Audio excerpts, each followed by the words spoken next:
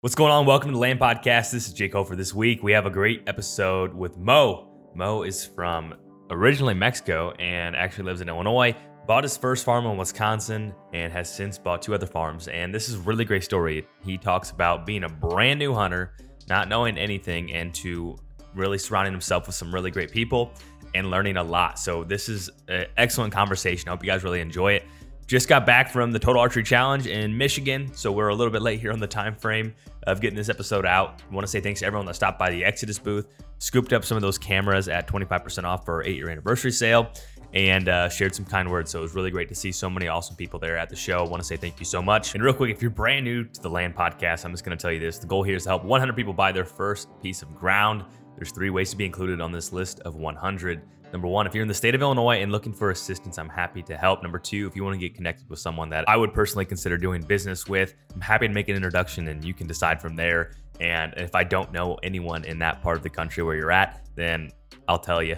But a great opportunity to get some buyer's representation and help navigate you through these waters. As you've heard on some of these podcasts, that's often a key component of getting to the finish line on a transaction. Number 3, if you just simply learn something here from the podcast, it helps you take action, let me know. I want to include you. And this weekend actually got a lot of questions of how close are we to 100? And I need to recompile some emails, but the last time I checked, we were over 50, and I would anticipate we're closer to 60 now. So we're closing the distance here. Thanks to all of you guys. I want to say thank you so much. Let's go ahead and get into this episode. Here we go. Thank you for having me, Jake. It's going great. Very good, man. I'm excited to dive into this conversation. Got a chance to learn a little bit more about your land journey here. It's a really interesting one with a lot of really good lessons that I think a lot of people can apply to themselves, no matter where they're at in this, and wherever they're at in their journey in regard to land. But before we get into all of that, go ahead and introduce yourself so people can learn a little bit more about you. Sure thing. So Mo Reyes here. I've been hunting for almost 10 years now. I started when I was 30 years old, late into the game. Didn't grow up hunting. This was when 2014. So, been trying to be a sponge and surround myself with big deer killers and just trying to learn, woodsmanship and archery, everything I can, just so I can speed up that learning curve and post the journey online. And land has been a part of that journey. And I'm on my 3rd property. In what this past, it's been like 6 years since I got into the land game. That's really cool. So what provoked you to try hunting in 2014? So we can thank Obama for this, because the assault weapons ban was looming. And at the time I was like, you know what, if I'm going to get into firearms, might as well get in it now. So sure enough, I went out. If you live in Illinois, you need a FOID card so that you are allowed to own a firearm. And my wife and I went, sign off, fill out the paperwork, got an AR-15 before they banned them, weren't supposed to ban them. And then I got a shotgun, a Mossberg 580, I believe it was. This was late in the year. And then I started thinking, yeah, you can shoot, but what are you going to do with it? My cousin used to hunt, and I didn't grow up hunting or anything like that. And I said, well, let's can we deer hunt? Can we do that? So very quickly, this was, like I said, going to the winter time. So it was December. Very quickly got my hunter's the hunter's education permit, going through the whole lessons that I think you need to take to get the permit, your license. So went through all that as quickly as I could, and I was out in the field in public land out in Lee County. I think it was like late season shotgun, and I had no idea what I was doing. I just knew the regulations, had a pop up blind, and I just put it where I thought it kind of made sense. And I actually had a doe pop up out of just crossing. Might have been like a 20-yard shot, and I just did not even know what to do about it in the moment. And I try to aim as best as I could. At the time, I used to think that a slug gun with a shotgun, you just look down the board. I didn't have a scope or anything. I'm just trying to line it up, and that thing just shot so crooked without a scope on it. So I shot at it, at the doe, and the shot went right into the ground. And I'm like, okay, well, did I hit her? Did I not? And I just went and checked where I shot. I'm like, okay, well, that was amazing, super fun, super exciting. But I'm like, okay, this is definitely, I'm super green, but I'm hooked. This is what I want to do. And then I very quickly learned that in Illinois, you only get really generalizing 2 weekends out of the whole season. Yep. to hunt with a gun, unless you're doing the muzzle loader and all the other stuff. But I wanted to get the most out of the season, so I said, okay, well now I have to learn how to shoot the bow. So now that opened a whole nother box of learning, going into 2015. So learning archery from scratch essentially. Dude, yeah, you started from ground zero. Yeah. That's really cool. So, how intimidating was that to? Obviously, it shows some real ambition to. All right, you got a gun now. You're going to go out to where you have public access. You're going to give it your best shot. You get hooked, and then to your point, getting into archery. Then you Right. realize, like, I have even more questions than I know what to ask. Right. That's kind of what I assume that process was like. Yeah, and for me, it has always been all about people throw around this growth mindset, which is just be a sponge, constantly be learning, always pick something up. And for me, this became very quickly really an area where I knew I'm never going to learn enough, or be able to come close to what some of the people I have surrounded myself with have accomplished already. And so for me was, and I've always been very resourceful, if you will. So I started just diving in. I'm like, okay, who knows public land the best, the most, or whose name was out there? And at the time, the Hunting Beast forum came up. So I went into that forum. I'm just like absorbing, just reading. And for those who are not familiar with it, Dan Infeld started that forum. And back then he was fairly popular. I mean, but now he's so much That was before he got really, really popular. yeah, really popular. So this is what 2015. He used to host, I don't know if he still does this, but he would have like a work day where you could come out to his place, and he would take you to public land and kind of show you the ropes, and then talk about how they bet in the march, what to look for. Like, I'm just trying to speed up my learning process as much as I could, given that I'm starting at my 30s, where everybody else that I know started when they were like 10 years old or younger. So it's always, for me, hunting has always felt like I'm under the clock, and I'm always trying to learn as much and as fast as I could, just because I got a late start. So Dan was one of them. What was that? What was that like going there after 1 year of hunting? Was it overwhelming, or did you pick up a lot of tips by being there? I mean, it was both. It was I went in there, and there were guys who clearly have been doing this for a long time, and even they had a lot of similar questions than the ones that I was coming into. I think, but by that time when I showed up, they had already, I had already been doing a ton of research, and I mean, like every day, hours upon hours, was reading up, watching all kinds of YouTube videos on it, from both like how to read topo maps, and how deer bed in agricultural areas versus the hill country, and all that kind of stuff that it's pretty basic for most people now.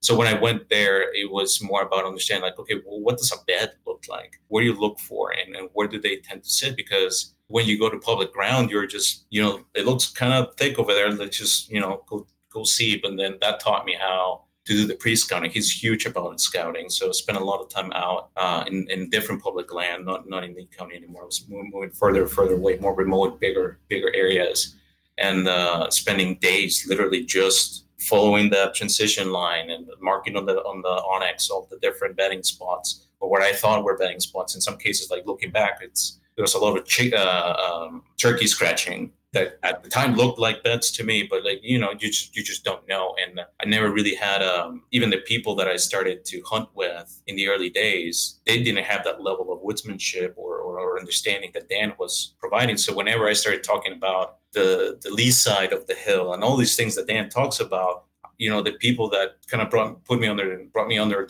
their wing, they're like, I've never heard about the lee side, and I've never heard about these terminology. And these are people in like their 60s who have been hunting, who have been successful. So it was kind of strange for me to be like, I'm the complete newbie here, and I'm bringing concepts that they have never heard of before, but that I was picking up from hanging out with some of these people. Yeah, I almost think sometimes that by starting fresh with quote unquote no bad habits, or a more open mindset, is an advantage in a lot of ways, for a lot of things. And I think that's a good illustration to that, because to your point, they've had success, but maybe they could have been even better, but they just never asked the questions, or they were just successful enough to where they didn't feel where they needed to get better. Where like you clearly were extremely hungry learn as much as possible and try to flatten that learning curve as much as possible. Right. Yeah, that's exactly right. One of them, like this one public ground that we hunted, he would sit on the same stand. Doesn't matter what the wind was, every single day and every single season. And I've hunted with him at least 5 seasons. He's gotten pretty nice deer out of that exact same spot, no matter. I mean, he's hunting the peak of the run, right? Sure. So like, he's right in a funnel in the bottom. So he's probably catching the oddball that just happens to cruise by. And by the time, and he's also hunting with a crossbow. So I mean, if he sees it, he's gonna like have an opportunity. Yeah, for sure. Mm-hmm. And so, what were some other? I'm just curious, like what were some of the other things that you kind of latched onto and learned or what were some things that you latched onto and learned from during that process? Because you went to an infalt workshop. What else? Right. Yeah. So I think with Dan and some of the other books, Don Higgins, I read a lot about him. John Eberhard, read a lot of his stuff, listened to a lot of his stuff. So, I guess you could say that I've been just kind of like picking from all these different great whitetail killers and like just applying what I've seen when I'm out in the woods. And like, okay, this is what Dan talks about. Like, so for Dan is the wind on the lee side and picking where I want to hunt based on which direction the wind is blowing. From John, he would talk about the pressure and like the time of the year where you want to get on scrapes in the earlier part of the rut. And then with Don, I've picked up, and I mean I'm just coming like first thoughts that come off the top of my mind. From Don, it's been about access and understanding how, again, also always about the wind, but making sure that you're not being too disruptive on your way in and your way out. And even now, just when the last purchase that I made from Bobby Kendall with the Whitetail Group, I just spent an hour chatting with him, and he has a very interesting tactic that I have never thought about before, but he uses what he calls walls. And it really is a way to kind of nudge the deer to avoid certain areas or go into other directions. And sometimes he uses just blowdowns, just take the trees down, or in some instances, he will use just like a 4-foot high fence, short pieces of it. But that just kind of pushes the deer into yeah, exactly. So I thought, like, if you have the ability to do that sort of manipulation of land that you own, like that can make a huge difference on the right piece of property and in the right spot. Mm-hmm. Isn't it fascinating how the more you learn, like how many ways there are to skin a cat and all, like, because all those guys you mentioned, extremely successful whitetail hunters, but they all have their own different approaches, and they're all wildly successful, in their own respect and regard. So. That's really cool. And it's awesome to hear that you just went full send to learn all of these different things. So leading up after the first year where you hunted, you got your bow. What was that next season like? And then I guess, how did that lead into eventually of like, okay, well, I want some more opportunities? Right, sure. So this is 2015. I got the bow, and I mean, that alone is just a whole nother conversation. But I went to, if you live in the Chicago area, there's maybe 3 or 4 bow shops. And I walked in there and I said, like, I don't want the most expensive bow. I want something that is going to be like your Glock of bows. So reliable, it's not going to break the bank, but it's going to get the job done. And I was suited with a Hoyt Charger at the time. It's a good bow, but it wasn't like top of the line. And spent actually, not surprisingly, I looked up who's a great archery coach in Illinois, and oh my gosh, I'm forgetting his name. Terry Wonderley, who is he was an Olympics archery coach. His son actually won a medal in the Olympics. Wow. And he lives down in Mason County. So as I said, like, I just need to accelerate the learning as quickly as I could. So I called him up and I said, I want to become a better archer. So I drove down to his farm. I mean, this is me who hasn't shot a deer. And I walked into his house. I mean, there must have been 50 head of over 180, 200 deer, like Just ginormous deer. Like I'm wearing a white-tail crib shirt right now, actually. yeah, and I just blew my mind. And if you look up his name, there's you come up with these articles. He will kind of walk you through the technique, but then he will just sit down. He will open a door at the end of his hallway, and that's your target. He's not even looking at target; he's just looking at you. And based on your form and how you execute the shot, or how long you take to execute the shot, he'll just quickly determine what are your faults, and he doesn't even care about the target. So I spent about half of the day with him, and half a day with him, and I just learned so much, like this stuff like that. It's so basic, like target panic. How do you avoid that? What do you focus on? And he has a great book. I would recommend that to people who are just kind of getting into the shooting mindset. So going into that season in the fall, I had picked out a different public, because again, some of the feedback that I was getting is like, no, you want to remove big properties and away from civilization. And I found a place that kind of met that criteria. And I was staying at a lodge nearby. And the cool thing about that lodge is that people actually, this surprised me. Like there were people from Wisconsin, people from Georgia were coming all the way to Illinois to this massive public land just to hunt. And they're paying what, $400, $500 for the tag. For a tag. So that blew my mind. And that very first weekend, it might have been the first weekend in October, I went out there with just all the information that I have gathered, and I just kind of picked a spot that was on the right wind, east side, and I was a little bit right before it starts dropping on that military crest that Dan talks about. And I set up on a tree. It was around 3 or 4 o'clock in the afternoon, and then you see a doe. And obviously, like you go from everybody who hunts probably has experiences.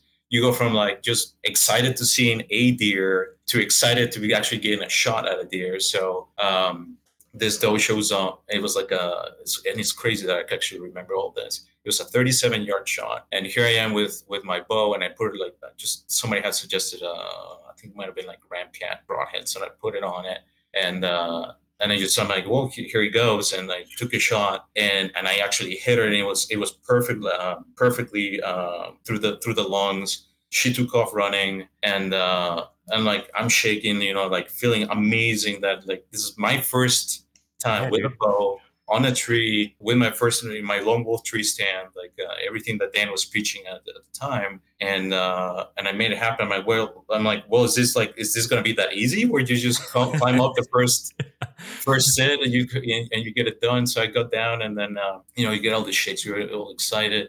And I go find this doe, and I'm like, well, there she is. Like, what do I do now? Because you never got that far. Like, let's worry about gutting the deer like later. Like, probably not going to happen this season, but like it happened. So I had met a couple of gentlemen from Wisconsin and at the lodge. These guys one of them is the one that I was talking about that hunts the same spot. So it's after dark. I meet up with them in the parking lot. I'm like, so I just shot a doe, and I don't know what to do now.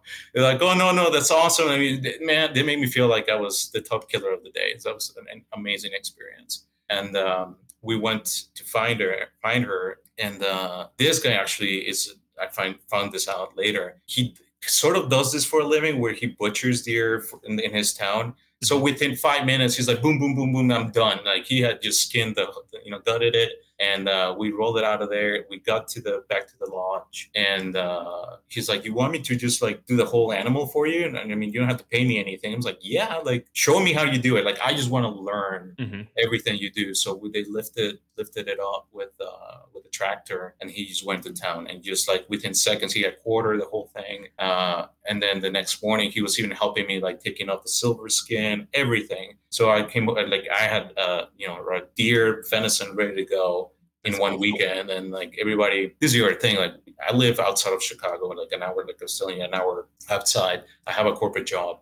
I'm the oddball in my social circle, because nobody hunts. That in like the people that I work with, like nobody hunts. So I come back, I'm like, I got venison, I got all these things, and people are like, what? You like, to them it's even more amazing that somebody who is commuting to downtown Chicago for work is actually able to do something like this. So it was pretty amazing, and my daughter loves venison, so that was a great experience. And then tying that to kind of like what goes next into like the journey. A couple seasons went by. I actually, just to close that one out, I didn't shoot a buck in that season. But I did also meet the guys from Georgia that I mentioned. They actually were staying at that lodge, but they had a lease. They actually had a couple leases. One of them was 300 acres that were about an hour's drive away from the lodge, and then another one that I can't remember much about.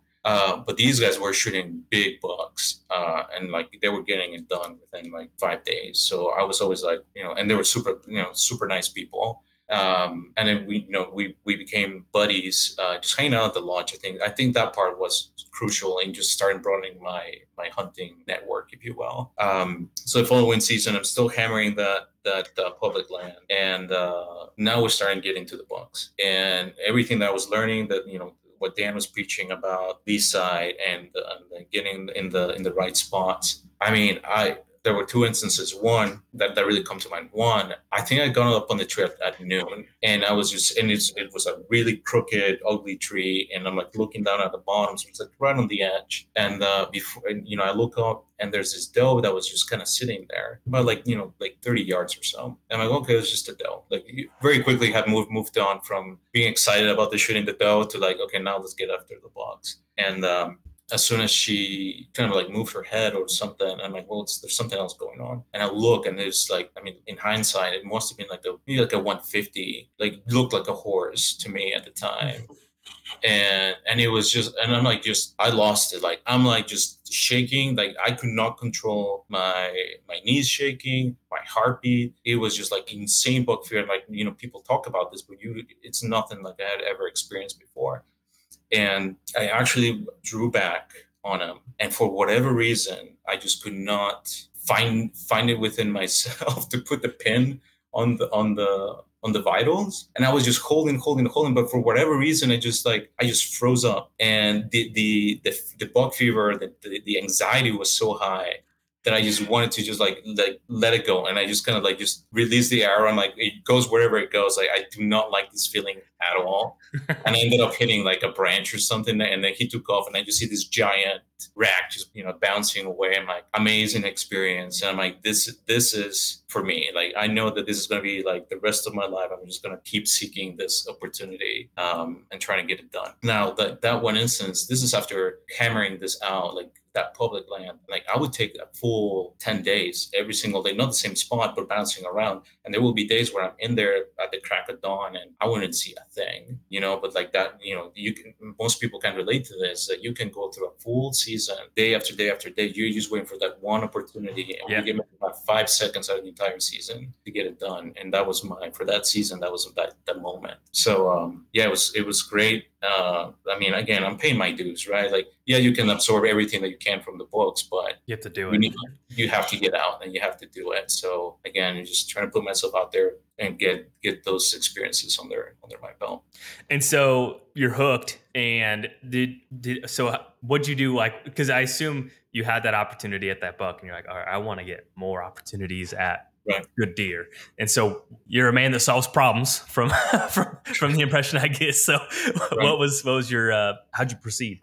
Right. So so these guys from Georgia that I mentioned, I was talking with them, just friends, and one of the lead guy of that crew reached out, and he said, you know what, you're busting your ass at hunting public, and you're putting in the effort, and like that's commendable, but we want you to get you on big deer and mature animals, and give you more opportunities to do it. And we have an opening with our group. It's only five guys, and then they haven't, I think one of them was stepping away. And for the amount, so now that I know this, right, like the amount of money that it costs to buy your own property, and the amount of money it costs to lease land, even within the amount of money that you have to come up to lease, what they were asking for access to 300 acres it was very, very affordable. And I'm talking less than $2,000 for 300 acres. Yeah. Mm-hmm. So I'm like, yeah, let's do it. No, that there was a catch, and the catch was because they all live in Georgia, they won't set foot on the property until November 1st, and nobody hunts the place before November 1st, including me. So they would allow me to have the place all to myself from November 10th till the end of the season. Mm. So it's good and bad. It's good because I'm coming from hammering the public with a lot of pressure to like this 300 acres just to myself. But these are five guys that are going to hammer the hell out of 300 acres. Whack at least $3. Yeah, for 10 days straight. Yeah. So I'm like, yeah, like I'll do it. I'm super excited to do it. And this actually allowed me to learn how to get into food plots because they had a tractor. They have like 6 food plots. So because I am the local guy and I'm just eager to learn. And I think I was the youngest out of them at the time. They were more than happy to allow me to go in there with, start tilling the soil, going in with a spreader. Like that's how I learned how to do food plots, is thanks to these guys that had the equipment and gave me the trust and resources to do it. And they told me what I need to do, when to do it, and how to do it. So I kept hunting both the public, and then I was hunting that piece after November 10th. And the very first set on November 10th, and this would have been in 2017 or so, I saw more bucks, mature bucks, in one sitting the very first time on November 10th that I had seen in all the years that I had been out in public land. Mm-hmm. And it just like that completely like blew my mind in terms of one, like I tip my hat to anybody who shoots a buck in public land because it is very, very hard to do. Even when as Dan does it, it makes it look almost easy, and it's a grind, but it's very, very hard. And so kudos to anybody who can get it done. Now in private land, what I quickly learned was that now you have to get choosy about what animal you're after, right? And at the time I started, this lease is in the same area where the guys from the Working Class podcast, they all kind of live in that area. I met some of them, and I just, again, you're surrounded by yourself by people who are shooting big deer. You naturally start picking up on what are they doing to make this happen, and you're also learning how, like your taste or your desire also goes up with them. And like nobody ever look down at somebody else's buck or anything like that. But if you're seeing people who are going after 150 or bigger deer, then you're gonna want to be in that same game. Also, if you're trying to control the type of deer that you hold in that lease, you want to have a certain caliber of deer, then you're gonna have to pass on a lot of the smaller ones. So that first season there, so I saw a lot of these bucks come and go, and I was, again, like, it's a good test for your buck fever, because you would see them and does it get my heart going or does it not, and that becomes a good gauge for is this a good buck or not. And we that first season, like, I just didn't get as many bucks as I saw. I didn't get an opportunity to shoot them with a bow. But then the gun season came around, and that buddy of mine joined me for that, just the gun season. I think he must have taken 3 does, because this place is loaded with does. He took 3 does, and I went back out in the morning. I went back out in the afternoon, and I shot my first buck. I think he ended up scoring like a 125. But it was like my first buck. It was like a 50-yard shot with a slug gun, and at the time, like, even now, I have a hard time just telling the rack score just by looking at them. But it was my first antler buck, and it was just, over the moon. Great day hunting, and again, just like start picking more of the, where do you go from here? Do you want to take it up to the next level, bigger deer? So great first season, and then I've taken 4 bucks out of that lease as the years have gone by, and what has moved me from the lease, I still have the lease, I just did the lease, very little of that public. Must have been like the 4th season with these guys. I said, like, hey, like, I really like hanging out with you all. I want to be part of the crew that kind of hunts that November 1st to the 10th. And the main guy said, well, let me run by the rest of the guys. And one of them said, like, no, like, we're already, like, 5 guys in 300 acres, like, sounds like a lot, but it's not. He's like, no, I'd rather not. So that became the trigger for me to say, okay, I learned how to do food plots, and I have kind of like my own vision based on the little bit that I've learned on how I would set up this place. And that's the other thing with leases, and when you have a lot of people be part of it, if your philosophies don't align in terms of what you want to do with the property, and like how many food plots, and how you want to access, because access is very problematic in this lease, because no matter which way you come in, you're going to be blowing out there. So I think that became the trigger for me to say, okay, well, I want to do my own thing. I want to get my own piece. So I think by now I'm 34, 35. I had put aside, I think, $10,000, which for buying land is not a lot of money, really, especially now. But it's like, this is what I had put aside for it. And the way that I approached it was, I'm not scared about driving far away. And I went on, the various websites that there are, and I looked for what gives me the best bang for the buck, and just sorting the listings based on price per acre. So then I started looking about, because I really wanted, for me, and I Jeff Sturgis talks about this, like 50, 40 acres seems like just right for one person to hunt it, if it's the right piece. And I just feel like some people have done it with less. People have killed big deer in like 2 acres, right? Sure. Like, that happens. But for me, I was like, no, I really want to get at least 40. And I'm like, well, Illinois is out of the question, because everywhere I looked, and especially the big deer areas, it's like $4,000, $5,000, $6,000 an acre. And I looked at I'm like, just spread out. Like, let's see, like Wisconsin, what's in Wisconsin? Well, the farther up north you go in Wisconsin, the more heavily wooded it becomes and the cheaper it becomes. Just there's not a lot of people that live out there. There's a ton of land. There's a ton of woods. And I found several properties that were around $1,000 an acre, which is awesome. Like, I mean, you can get your 40, you get your 20% down, no problem with your 10 grand. And so I scheduled a drive to meet with the different agents that had the listings. So in over a weekend, it takes me 6 hours to drive up there from where I live. Wow.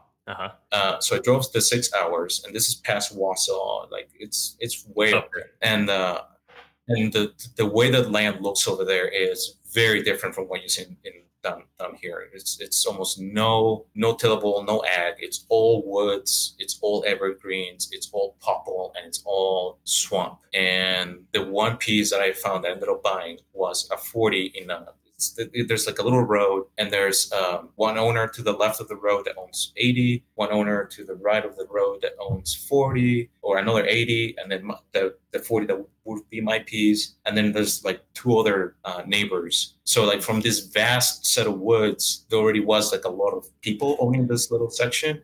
Well, I'm like, that might be problematic, but like, I'm just getting started in this, just get my first piece. So bought the 40, and like I said, 6 hours to get there. And I was driving up there pretty much every weekend. So in 1 year, I put probably 30,000 miles on my truck just by driving up and down and to this place. And I hired Jeff Sturgis because, again, I don't know anything about land management. Who's the expert? Who's been getting their name out there, and who seems to really know what they're doing? So I called Jeff. And again, this is like 2018. He was starting to blow up a little bit, and definitely not as much as he where he is now. It was actually easy to get a hold of him.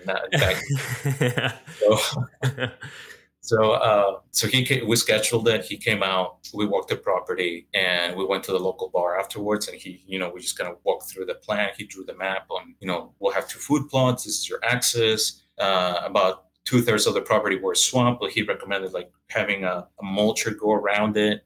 So then we have like a natural food plot in the back where all the dogwood was growing. So here I am, someone who, again, corporate job, never hired an excavator or anything like that. So I'm up in the middle of nowhere and up in northern Wisconsin, and I'm calling excavators to come out. And I'm like, well, I kind of flagged it based on the map, go to town. And they showed up. And I remember I actually have video on YouTube, but like kind of how I transformed the property. I can send you a link later if you want to see it. But yeah, definitely.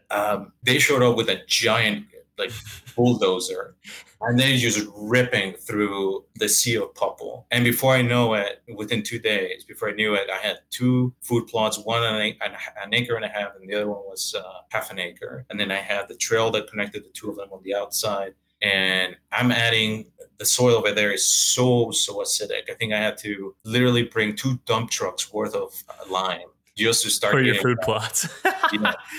Just for the food plots. And at the time, it was lime wasn't as expensive. Fertilizer wasn't as expensive. But I was like, I knew from the previous experience, you gotta check your soil. You gotta know what it needs. And I'm glad I did it, because like nobody was growing anything, and I was the only one who actually, like, I had soybeans growing out of this thing, and I had just 2 years into it. So anyway, so put blinds, it transformed the property. all the neighbors were benefiting from it because now all the deer are being drawn to this magnet of food, and we were seeing a lot of deer. And I mean, every single evening I could count, like, just expected the Doe family to show up. Now, the tricky thing about hunting up north is, well, there's several things. One, once the gun season shows up or the days leading up to the gun season, I mean, you can just feel it in the air because there's so much more movement in general, people on the roads, and all these neighbors that I mentioned were like getting ready for it. So, I mean, if I can pick up on it, I'm sure every single deer and wildlife in general can tell that something's changing. And also, you have bears, you have wolves. I remember seeing in my trail cameras packs of wolves just coming through, the big timber wolves, just kind of just cruising through their food plots. So I'm like, and bears, big giant, big black bears. So I'm walking I'm walking to my truck in at night from the trees. So I'm like, I hope I don't get a bear or a wolf or anything on the way back, because I don't know how I'm going to handle that. So I probably put like $8,000 worth of, over the 2-3 years that I owned that property, in just improvements between the excavation, putting permanent blinds. It was really, really nice. And actually became really good friends. Even to this day, I still chat with my neighbors from the adjacent properties. And 3 years went by. I actually didn't shoot a single deer out of that property. All the big bucks that showed up were after dark, and the few that I saw during daytime were smaller. And I didn't, I had already shot my small deer, so I'm like, I'm gonna pass on them. So I'm like, okay, well, I can continue to grind this out and just like, make it happen, or like, let's just keep this journey going. So I listed the property for sale. So now we're talking 2019, 2020. And, I had good pictures. Like, there were big deer that were drawn to this farm. Like, just when I was there, they were just... It's all 6 hours away too. Yeah, exactly. So I couldn't, if I was going there, I would have to hunt it straight on for like 3 or 4 days just to make the trip worthwhile. I didn't have a chance to just chip away at it over the season. So I certainly was pressuring it quite a bit. So I listed the property after owning it for 3 years, and I had pictures of the bugs. It was Jeff Sturge's improved property, like it was. The plan was followed down to a T, and it sold within 3 days. I had multiple offers come through, and I got more than, like, they were essentially bidding each other out to get it. Because, I mean, again, like, where are you going to find a turnkey farm that had a lot of the heavy capital expenditures put into it? Most people are scared to do that, and understandably. Exactly. And having the Jeff's name behind it was a big deal, especially in Wisconsin too. Right. Exactly. And I had the pictures to prove all that. So I made a small amount of profit on it. I had moved up in my job. It had put a little bit more money aside. So now the properties in Illinois that maybe were a dream of $3,000, $4,000 an acre, all of a sudden it's like, well, it could actually happen. So I reached out I started looking, right? Like, started looking for what was available. I wanted to start generally in the same area where the public and the lease, that whole area, where it's an area that I was familiar with, an area that I know has good deer. And I found another 40. And I really like 40s just because, again, for one person and all the amount of work that you're going to take on your own seems manageable. I keep thinking if I went up to an 80 or bigger than that, I probably wouldn't be able to give it the amount of time and to really manage it to the standards I think I have developed over the years to really get the most out of it. So I feel like anywhere between like 40, 50, I think 50 probably would be the sweeter spot for me as a single hunter with no tractor and like having to do all the work for the most part on my own. So found this 40 out of very close to the Mississippi River.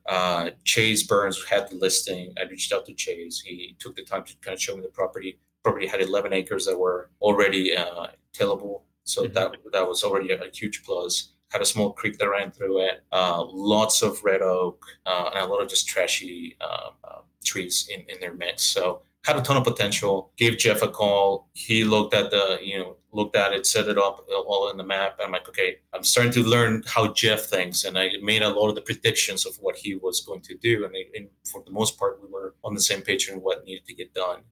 The good news is I didn't need a bulldozer this time. I could just get somebody with a mulcher to come through and do most of the work. I also felt comfortable doing the work with the chainsaw myself, and I know a lot of people talk about TSI. You can do a lot of TSI on your own with a chainsaw.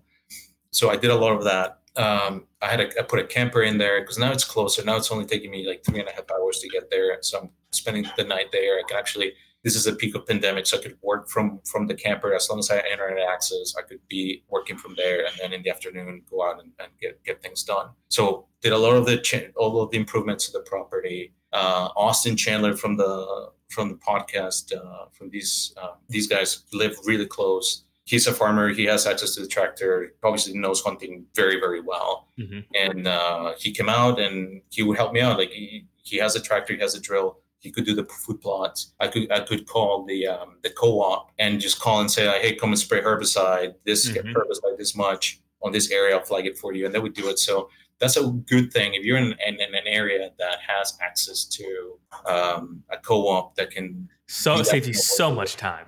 So much time. So much time. Yes. So much time. And then like that's the thing.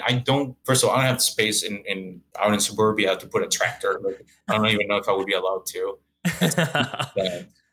And most of the work I can do, I do it with either a UTV or an ATV. But he has all the access to all of that. So he came out, he will do all of that. And then I can subcontract the mulcher and do all the kind of habitat work. And then anything that's smaller, then I'll just do it myself with backpack sprayer or the chainsaw. Or if I need something bigger, I have the UTV with a boom on the back, so I can spray a lot of that on my own. So again, first year, just getting a sense of what's on the property. This is adjacent to a big public ground, so it's kind of like trying to understand what the pattern from the deer was, and how it's accessing and my property, and also hunting a little bit of that public next to it. So over those 3 years, I started getting a pretty good sense of what kind of inventory of deer were visiting the property. And again, I kept those standards high. So I saw deer that maybe were 3-year-olds in like, I'd say like 120s, 130s. So I'm like, oh, just give it another year. And there's a couple deer that I have seen grown. And this is super cool because you see about it and hear about it. Like, oh, I've been tracking this deer and I named this deer. Like, this is the first time I actually get to see that at my own property. And over those 3 years, again, I'm like, I don't want to shoot the does. I just want to focus on the bugs. And I also had access to the leads, so I could be very, very picky about what I wanted to shoot. And so 3 years went by.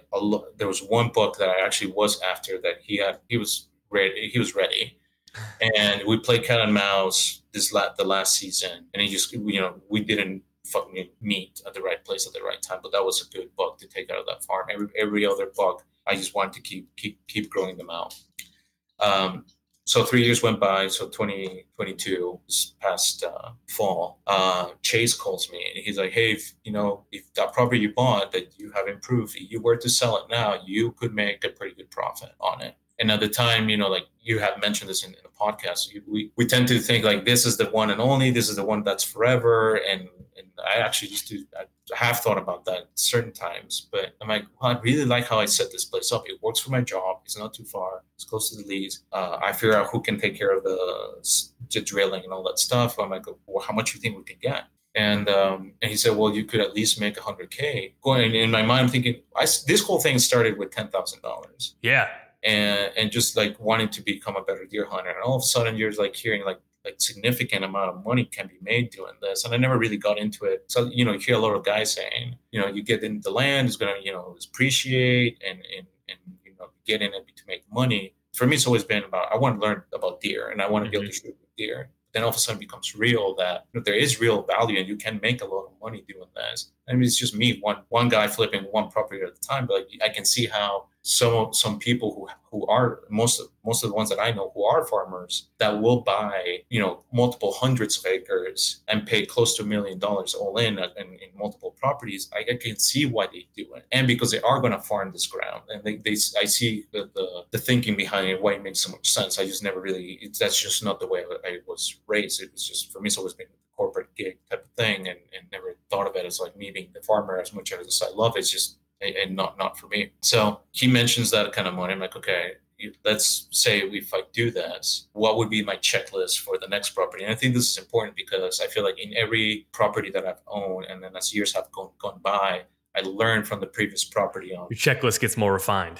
yeah, exactly. Like you start with a big funnel. Like, I just want a lot of land, and then, well, it needs to have this much tillable. What kind of soil does it have? Does it have big neighbors? Are the neighbors constantly there? Is there big public adjacent to it? And sometimes that is positioned as a plus, and it can be. But for me, it just, I'm like, I want to hunt my property. I don't want to be just spending all the time in the public. So you're absolutely right. Like your list becomes more refined. So I was like, okay, is that $6,000 an acre property that's even closer to home, that's closer to civilization, to good restaurants?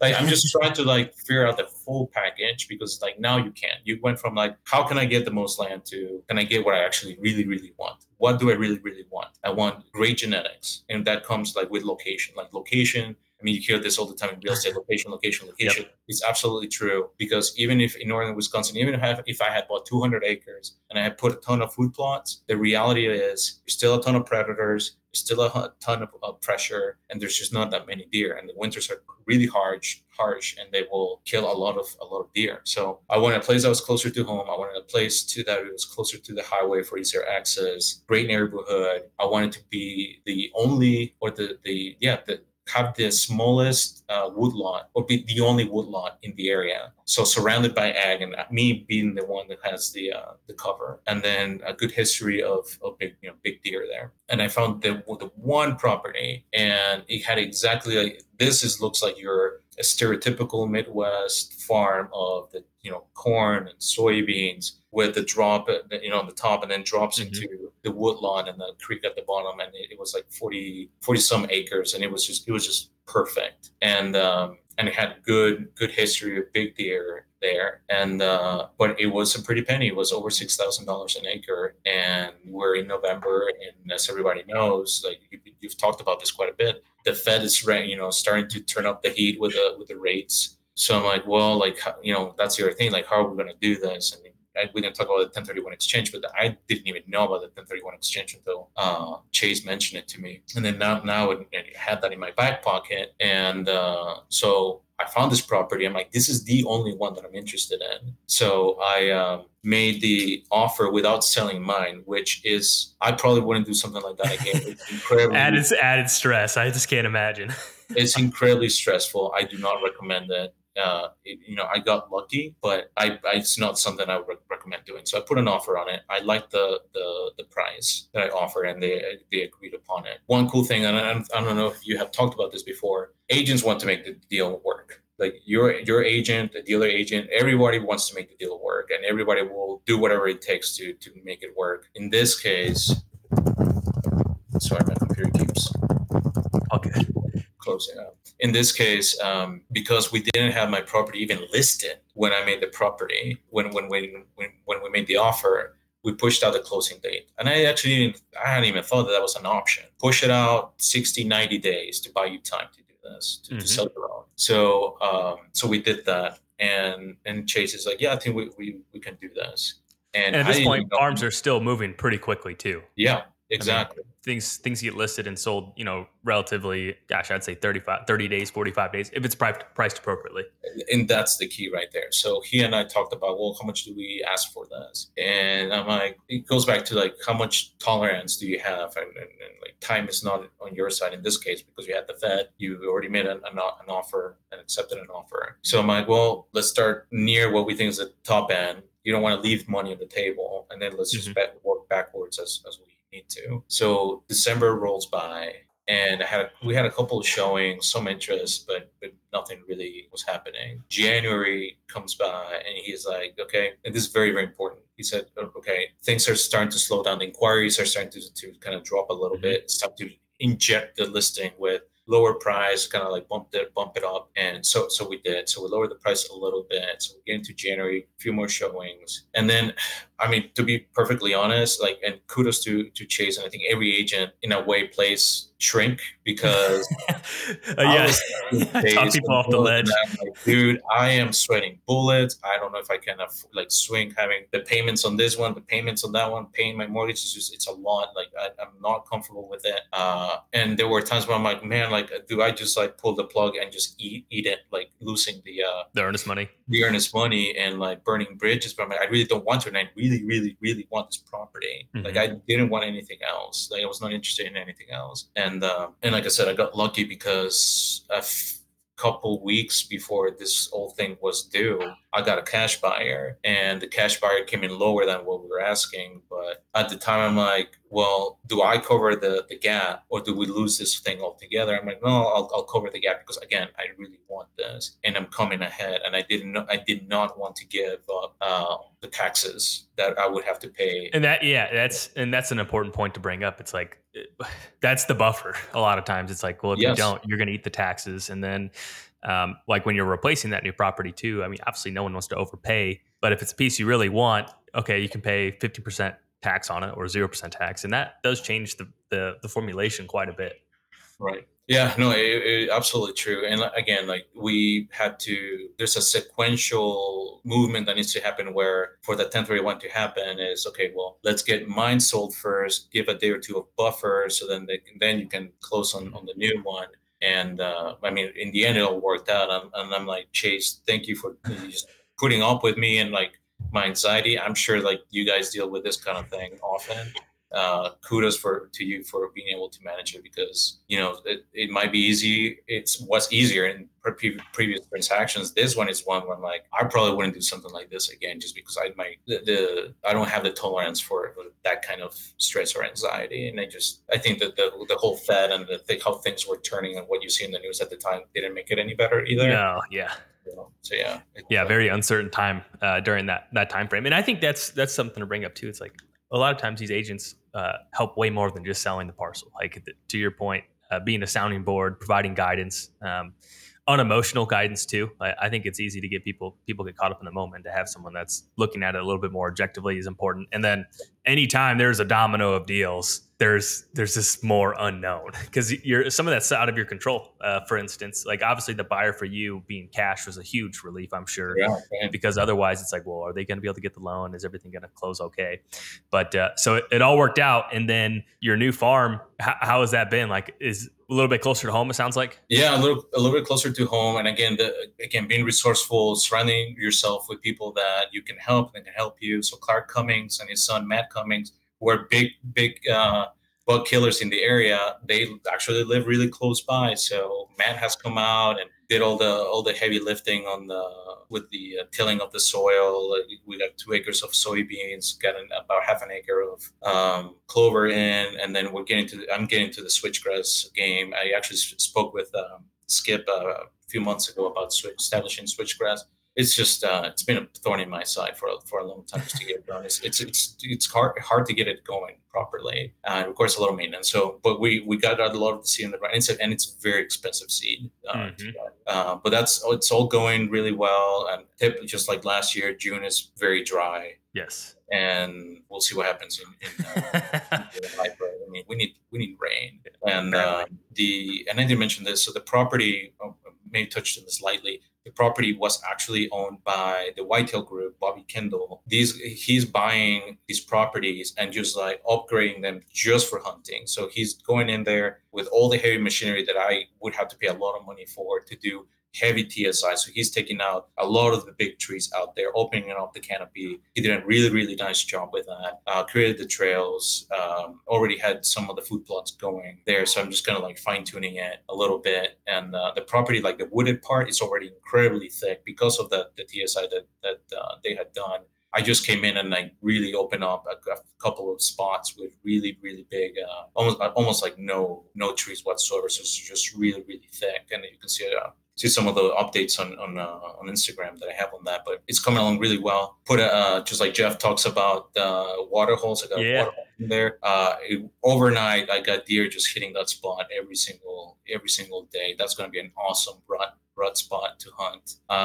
And what I have learned just over these few years is I'm going to keep it super low impact. I think that one spot I'm not even diving into the bottoms. I'm staying up on the high ground. It has a very unique pinch that's a rut funnel where this water hole is. And I think that's all it really is going to take. Once that switchgrass gets up high enough, we'll get a blind up there, and then should be good. Should be a good spot. That's cool, man. So what would be a piece of advice? I mean, I can deduct these from your stories, but I want to hear from you. What's been one of the biggest pieces of advice you would give someone that's just getting started I mean, you just dove into it, but would you suggest to not be too picky just to get the process started? I mean, what are some key pieces of advice? Yeah, just take the first step forward, like to start and figure out who you want to learn from and surround yourself with those people, and just don't be afraid of asking, and just be a sponge, and be humble. Like, I've only done this for almost 10 years. I'm certainly still a newbie. I'm just trying to like connect the dots from everything that I'm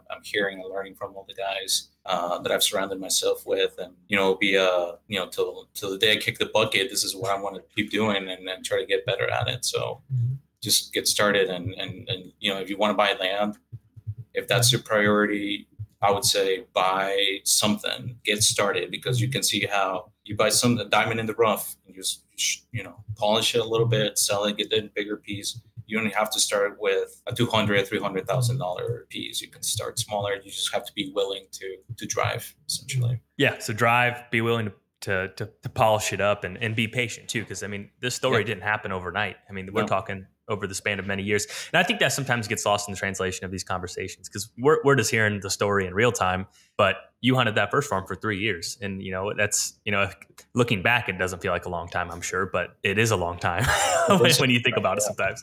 So I think being patient is probably another one. And then I'll ask you this. So I assume you still lease, but leasing versus buying, give me your take on both. For someone that thinks they want to own ground, let's say maybe they're leasing, maybe they're paying, I don't know, $3,000 to $5,000 a year for a lease, and they're like, man, I could have that go towards my payment. Yep. Would you, in a hypothetical, ditch the lease, use that money to buy a piece and start building that portfolio, or do you think that, hey, if you just want to kill big deer, maybe a lease is a good opportunity? Yeah, it depends on a few things. One, if how much is the lease, right? Because the note on the farm that I have right now is over $1,000 a month. A truck payment could be easily $700-$800 a month. So first, start out with that. Like, how much are you going to want to spend? If you can find the right lease, it's just a matter of like, how many acres do you have access to? How many people are going to hunt it? When can you hunt it? What caliber of deer do you got? If all you want to do is kill big deer, and the land part of it and the management part of it and the investment part of it doesn't matter, go get a lease and just kill your big deer, and there's no strings attached. Or like, when you can walk away whenever you want. The land, I think, to me, is more of a long-term commitment. The investment part of it, to me, is more like a bonus, an added bonus to it. For me, it's part of like hunting 365 days of the year. I'm thinking about I'm planting trees, like Skip was talking about tree planting. Like, I'm doing that kind of stuff. And you want to see deer grow a certain age, and you want to manage the herd and that sort of thing. Like, get the land. Yeah, I think I'm addicted to the process of doing the work. I mean, it is so rewarding and so fun, and that's something that leases do ultimately cheat you out of. And I think anyone that loves deer hunting, it usually starts with, I want to just kill big deer. And then it's like, how can I be more involved in this process year round? And that inherently usually goes to land management, or like learning more about habitat. And I'm sure you've had so many learnings throughout the process, like TSI. You didn't know how to do TSI. You probably didn't know what TSI standed for 10 years ago. No, right, exactly. And where do you start? How big does it have to be? I mean, I even got Lyme disease along the way in this journey. Oh, geez. That's one of the scariest things to me. So how, side note, has that been tough on you, debilitating, or not terrible? I mean, I don't think about it anymore. So a few years ago, at Lee's, I was mowing the trails. I was driving back after I was done with it. I was driving home, and I felt like an itch on my side. And I was driving. It was dark. I couldn't tell what it was. And plus, I'm driving. So I kind of like scratched it off, thinking it was just something like a bird or something like that. I got home and I like checked my shirt, and there was blood on it. I'm like, well, that's not good. And there was something sticking inside. I'm like, it was the head. Mm-hmm. Fast forward 5 days. I went to see the doctor twice in those 5 days, because I started feeling like it's almost like somebody flipped the switch. I was exhausted all of a sudden. I could not move. I was coughing, like a dry cough constantly. And the 2 times that I went to see the doctor, they're like, I don't know what's wrong with you. And the second time, like, I really was like ready to give up on everything. Like, I'm dying here, and nobody can tell me what's wrong with me. And she said, just go to the ER. And I went to the ER. This is 5 days later after what I told you about happened on the drive back. And when I get to the ER, I just had no will to live. And it sounds like I'm exaggerating. I was exhausted. I had just nothing left in me. And I said, just test for limes. Test for Lyme, and then this is suburbia. There's no ticks here. Everyone sprays for bugs every yard. Yeah, exactly. But I'm like, just test it, and I remember saying that and just like leaning back and just like shutting down. I'm like, I'm done. And sure enough, I had it. So they immediately gave me things called doxycycline, is an antibiotic, and I had to be on it for 3 weeks, I believe, every single day, and that made it go away completely. I don't feel any residual effects from it. My understanding, and I had to follow ups with a specialist about this, it only is this way because they addressed it right away. If you leave it untreated, it kind of goes away for a little bit, but then the disease likes to live in your organs. Like it goes and burrs itself in your heart and like all like the really critical parts of your body, and then it becomes chronic and you cannot get rid of it. Scary. Yes. Yeah. Spray your permethrin this summer. Yeah, and Drury Outdoors posted on Instagram like about lines, and I posted them like, if you have the slightest concern that you have it, go get tested, because you need to catch it early so they can fix you up and not have any lingering issues with it. Man, yeah, I think that's a good thing to bring up, because I walked some farms last week and I pulled like 9 ticks off me, and I don't think I had anything burrowed into me, but man, I just know enough people that have had it, and that it could be really debilitating if they don't catch it, and it is a little scary. It's just that dumb little bug can do that to you. Yeah, and if you're gonna get them off, you've seen people talk about burning them. Have a pair of tweezers in your glove box or whatever. That's the best thing, because then you can grab it right from the little head and pull it straight out. If you try to do it any other way, you run the risk of leaving some of it inside, and that's what happened to me. It just oozes all that stuff inside you. Dang, man. Well, that's a hot tip for this summer. We're in the thick of tick season, so yeah. Well, Mo, any other words of advice that you can think of? I think your story is a great illustration of getting started, surrounding yourself with people, being humble, and being wanting to learn from people that can help you, and not being too stubborn. I think the point being is like the story of the people you first hunted with. It is easy to do that in this space where like, well, I've owned this farm for, I don't know, 10 years, or my grandpa's owned this farm forever. I've hunted it since I was a kid. Right. Be able to have new perspectives. I change my mind often. I think that's okay. I think that's a healthy thing to be like, oh, that's an interesting perspective. I didn't think of that. And I respect that with you. Yeah. Be open. People are going to have their own way of doing things, and I'm just going by what I hear and just taking a little bits from everybody. I think that's probably my style, just a little bit from everybody. Awesome. Well, where can people follow along on your projects? You had to send me a link to that video. I want to see that Wisconsin farm, how it transpired. It's a short video, but I'll shoot it your way. I'm being happy for you to share with everybody. I only have an Instagram. It's Mo underscore N_arrow, Mo and Arrow. And I'll just post there, little things that I'm doing along the journey, some like before and after, some of the TSI, the setup, the work that we're doing on the farm, and water holes, all that kind of stuff. Cool, man. Well, congratulations on your process. I look forward to following along on the new farm this upcoming season. And I want to thank you for your time, and I'll be sure to plug your Instagram here. Awesome. Thanks, Jake.